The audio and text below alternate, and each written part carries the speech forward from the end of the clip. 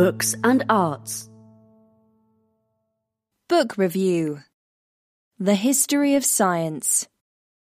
Sleeping Giants. The Light Ages by Seb Falk. In the 11th century, nearly 500 years before Leonardo da Vinci drew a similar flying machine, a young monk called Elmer strapped wings to his hands and feet and jumped off a tower at Malmesbury Abbey in England.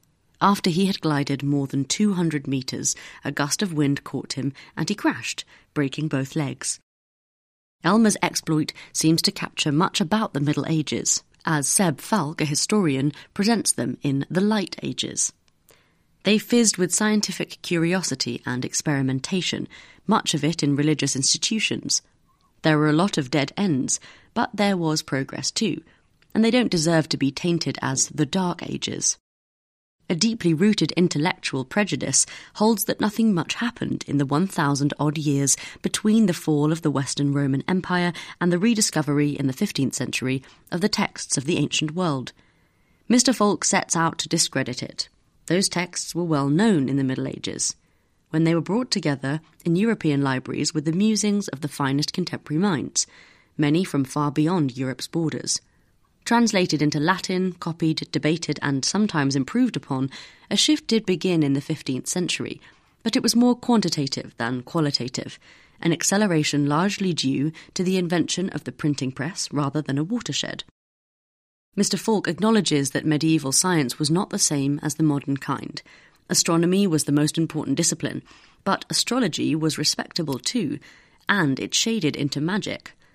Monks and nuns toiled in scriptoria to understand a living cosmos endowed by God, not a coldly mechanistic natural world. But were the methods really so different?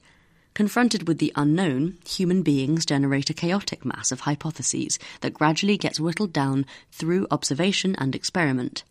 That describes medieval science as much as today's. And medieval scientists had a virtue that their modern counterparts can seem to have lost: humility. That is the reason Mr. Falk chooses an obscure 14th century monk scientist, John Westwick, as his guide. He cites Westwick's description of the astrolabe, an instrument that assisted in many useful tasks, such as telling the time and finding north, based on calculations of the positions of celestial bodies. The astrolabe sometimes seems to have more personality than the monk, probably because of the paucity of biographical information available. Still, Westwick plays a valuable role in Mr. Falk's story. To become an astronomer, he had to learn mind-boggling quantities of information, often in the form of numerical tables, for which the astrolabe provided a handy but less accurate shorthand. Reading about what Westwick knew can be hard-going because people are not used to thinking that way anymore. Computers do it for them. The reward is an understanding of the daily feats of memory that he and his contemporaries performed.